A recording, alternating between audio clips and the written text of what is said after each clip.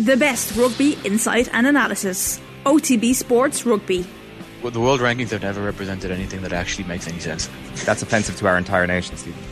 We live and die by the world rankings here. Subscribe to the rugby stream on the OTB Sports app now. OTB AM. With Gillette. Get into your flow with the new Gillette Labs Razor with exfoliating bar. Right, we are doing our top 10, we're doing Ashling's top 10 GAA moments of the summer, because there is a heavy dollop of bias, which we'll get to in just a moment, over the course of these top 10. But you've been on the road, obviously, for Off the Ball over the last few months. What inspired you to do this, or what's making up this list? What's informing the criteria for this? Yeah, so it's top 10 reporting moments for myself. So just for people that are wondering, it mightn't be the best game of football or hurling or camogie that we've seen. It might be more personal to me in terms just of the best Meath moments. Yeah. Did you say Meath moments? Meath moments, yeah. Oh, okay, no, not at all. You'll see there's a surprise in there. Okay. Yeah, so maybe the best interviews, the best players that I got access to, managers, sort of all that type of thing, as well as the games do feature in it too. But it won't be always on the best display or the best result. It might be more behind the scenes of reporting. Sounds good. Right, we'll start at number 10. Yes, number 10 are the Kilkenny, the All-Ireland Senior Camogie Champions. For me, I picked Kilkenny as number 10 because I feel that they have a great story this year. They'd lost a lot of girls, almost rode off at the start of the year because they had lost so many of their experienced players due to travelling, injuries, retirements, and they went on and won the All-Ireland. They're a real likeable bunch. The likes of their manager, Brian Dowling, such a passionate hurling camogie man, and you know he spoke to me a few times after the games, and the way he speaks about the girls, and that he was sitting up in the stands watching them lose All-Irelands, and you know he watched on and said, you know, actually I want to go in there and I want to make a difference. And yeah, it's just a really great story. And yeah, they're a brilliant team. Brilliant final against Cork. And yeah, they were number 10 on my list because I think they're very worthy champions. Absolutely, and that whole managerial ticket and some of the stuff they've had to go through this year as well has just been a brilliant element to that story as well. That just to see them get over the line in the end and to see them get some joy at the end of a tough year for a lot of them was fantastic. So that's number 10. Number 9 is an interesting one. Yeah, number 9 is interviewing Pádraig Joyce throughout the year. For me, it's probably more of a personal one. He was definitely, if I had two people that I looked up to in football, it would have been him and Ciara MacDonald from Mayo. So getting to interview Pádraig Joyce was one of those moments as a reporter, which you're shaking. You know, you're going up with your mic shaking. I don't know if you've had these moments, Owen, but definitely he was one of them for me. And I ended up telling him that when I met him at the press event ahead of the All-Ireland final. He's probably not meant to do these things as a reporter. But I did. And he's just been such a lovely man to deal with. And even at the press event, you know, he gives me so much time every time that I went to speak to him. And even at the All-Ireland final, I actually missed the chance to interview him after the game. He just lost to Kerry, you know, a few questionable decisions as well in the game. I'm sure you'll agree, Owen. And so I'd missed the chance. I was actually interviewing Jack at that time, Jack O'Connor, and he walked by and I thought, oh no, there's my chance gone. And he went off into the dressing room to speak to the lads, and I had spoke to Paul, the PRO, and he said, oh yeah, just hold on. He'd went in and like he sort of met his family and friends, you know, in the bar in Croke Park, and he came back out and pulled me around the corner where it's quieter and was like, you know, brilliant. Go ahead, Ashton. I realise that. And I said, such a... Because he doesn't have to do that. He does not have to do that, and he was with his family, his young kids at the time. I felt almost, you know, this is a very tough thing to do when you see a manager who's really hurting after an All-Ireland final. And yeah, he gave me his time and we spoke for maybe 5-6 minutes. And yeah, he's just been so gracious all year, and one of my highlights definitely of the year. And I'm sure everybody in Galway will be hoping that he gets ratified once again for next year. That seems to be one of the things that is left hanging out there at the moment, but I'm sure it'll be confirmed soon. Number 8 then. Number 8 are, Limerick are the All-Ireland champions. We're going to go back to that in a minute as a whole, but this one in particular is about the Winners' Hotel. So I went to the Winners' Hotel the morning after the All-Ireland, which was Limerick, and was in the Burlington, I think it's the Clayton Hotel now in Dublin. Didn't know what to expect. I know it's something that Off the Ball have done many times, but I didn't know what to expect from it. And they said we'll try get some of the team on air for 7:30, 8 o'clock, and I thought to myself, no chance. Who was going to be up at that time after winning All-Ireland? And it was just a great buzz around the lobby in the hotel, and a lot of the lads were about. I know we got Will O'Donoghue, Nicky Quaid, Dermot Burns and Dan Morrissey were on the show. Brilliant, real likeable team, I think, this Limerick team. Really good with their time. And then I spoke with John Kiley as well. He's another manager. Him and Porrick Joyce would be my top two managers for in terms of how nice they are with their time, and I sort of taken back by it. John Kiley, like, it's no surprise the Limerick team are so likeable when they have a leader like him. Like, he's such a great manager, and he speaks about the players first and foremost, about them as people. And he talked to me about wanting to get them jobs and looking after them and all of that side of things. And then we talk about the hurling, and he's just a lovely man. I spoke to him outside the hotel that morning, and it's probably an interview that I really enjoy doing. And I've watched back. I don't like to sometimes watch back some of the interviews I do, but I really enjoy listening to John, because he's mesmerised as he speaks about hurling and how he does it and what the players mean. And just meeting him and all the lads that morning was a great reporting moment. Number 7 then is one of the controversial moments of the summer. Yes, Brian Cody on the handshake with Henry Shefflin. There was 2 handshakes. This one in particular was the Leinster final, when Kilkenny came out on top that day, and we were all watching on. Would they shake hands? Would they not? And they did in the end, when Henry Shefflin beelined over towards Brian Cody. It didn't look like Brian was heading his direction at that point. And I put it as my 7th moment, because afterwards I asked him about it. So I get a one-on-one with him if I'm lucky. And it's just in the media area, beside the dressing rooms. And I just managed to grab him, and I just went for it. And sometimes as a reporter, it can be hard to ask those type of questions. Yes, it's the job, you have to do it. Some people were saying, leave it there, you don't need to be asking those type of things. Talk about the game. We had to ask. So there was journalists saying that? Yeah, some journalists, some people on Twitter were calling me out, saying, talk about the game, we're talking about this moment, this shouldn't be what we're talking about. Like, would you go away? Like, this is a massive moment. I had to ask, and he just said, it's about the players, and I don't want it to be all about me. And he blew it off as if it was nothing. And I think Henry did similar when he sort of was asked about it previously as well. But that was my 7th moment. So 6 is the All-Ireland hurling final, and 5 is the football final. Just a quick one here. Why did you pick the football over the hurling?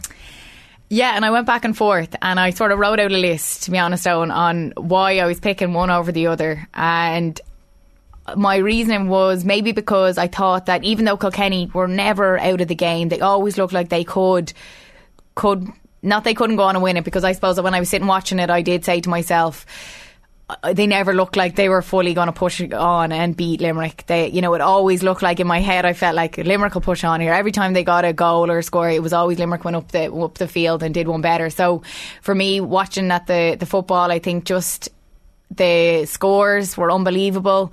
Shane Walsh, unbelievable. Some of the best scores we've probably ever seen in an All-Ireland final. So I think it was that for me. The atmosphere, the tension going into the game.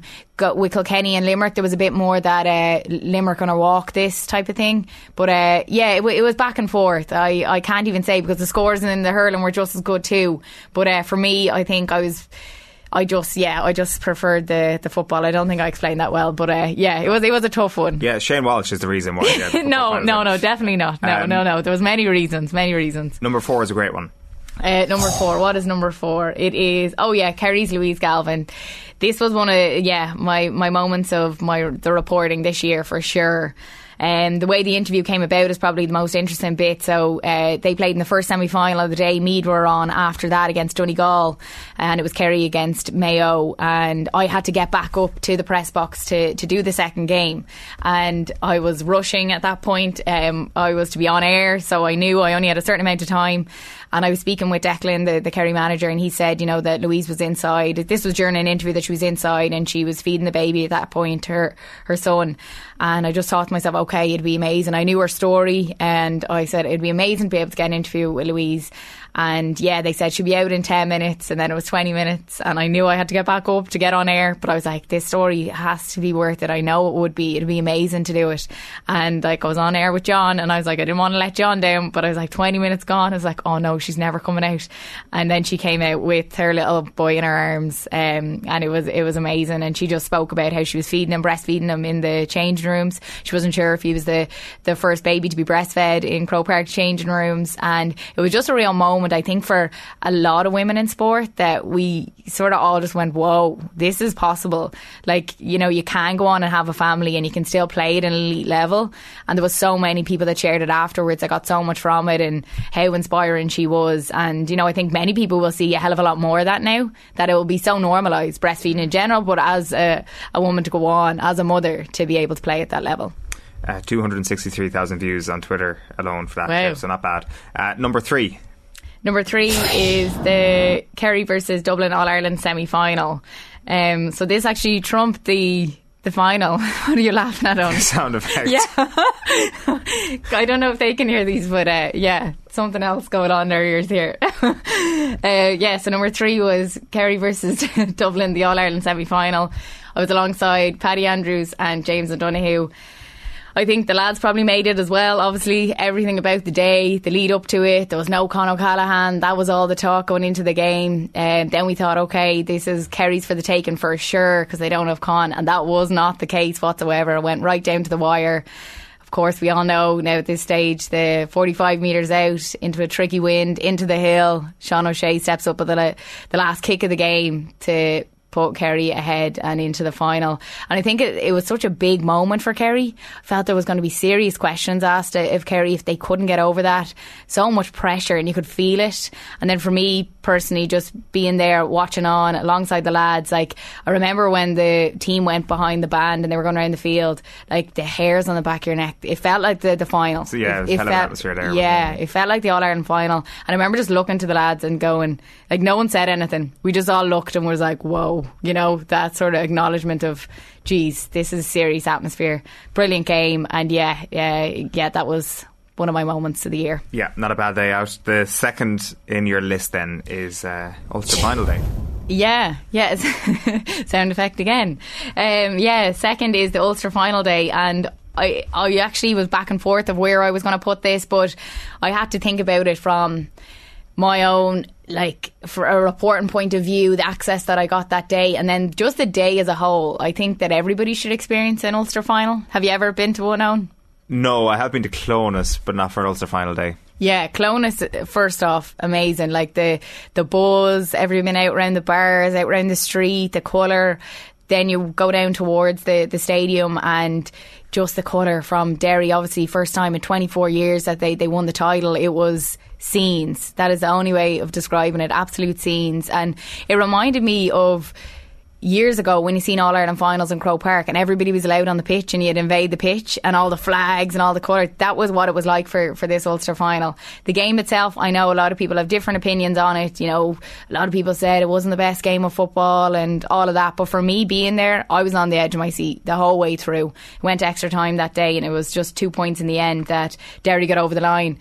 Chrissy McKay lifting the cup was just iconic. Someone that has been there for so long with them, and then for me, then as a reporting point of view, and really why, and another strong reason why I would have put it as my second today is because, you know, when they all the players and management were all on the pitch afterwards, all the fans, we were allowed in with them, in just like they put up barriers just around, like say as they're going up to get the trophy, and you got access to the players there right in the raw emotion of it all. And Conor Glass spoke to me and he spoke about there was one man that was up there when he lifted the cup for the under-21s, and that, you know, he was going to be a proud Derry man watching down them today, and that was Martin McGuinness. And I just thought that was a brilliant moment as well. And I think that was why it's my number 2. Yeah, they were definitely one of the stories of the football summer. There appears to be a typo on this list that Sean O'Shea's kick isn't at number 1, but what is the number 1 in your opinion? No typo there. Yes, absolutely. So it's me doing back-to-back All-Ireland senior titles. It was incredible to see them do it. I think obviously I'm from Meath. I'm maybe could be a little bit biased, but I think a lot of people will agree that this is one of the best sporting stories that we will hear in GAA. I really do believe that, men or women. It's incredible what they have done. They started out with this crop of players really coming together in 2017. A few tough years. They really regrouped and built on their success, and going from losing 2 intermediate All-Ireland finals to finally getting over the line, winning that intermediate final, then to push on and back it up at senior level and to win Division 3, Division 2, Division 1 as well is just incredible. Owen, it's been brilliant to watch, and I think they've really put women's football on the map as well. Like, I know it was in recent years we're hearing a hell of a lot more about it, and that's brilliant to see, but there's people saying to me, no matter where I go and I say I'm from Meath, they say, geez, the women are some team. Joy to watch, the type of football they play. And of course I mentioned Emma Duggan, Vicky Wall, Emma Troy, like unbelievable players as well. So exciting. You don't know what they're going to do. Every game goes right to the wire, and they put on their best performance in that All-Ireland final. They backed up why they were champions last year. It was absolutely no fluke, and I think it was something that the women's game really needed. I think we talked about it maybe when they won the first senior title last year, that the finals previous to that maybe hadn't reached the expectation that we wanted them to, and there was so many people tuned in, 50,000 people tuned in, and you're like, oh, you wanted that big final, big performance. And I think in the last 2 finals they've been unbelievable performances, really exciting. And yeah, Meath have been a massive story, not only because I'm from Meath, but I think just in sport as a whole, what they've done is so inspirational. No matter what you do, whether it's in sport or not, they'll inspire you. Yeah, for sure. It's been incredible, and just a level of emotion as well this year as well, which kind of brought it a level above. Great list, Aisling. Thanks very much. Not bitter at all about Shawnee not being on top, but I think you made a pretty good case for me there, to say the least.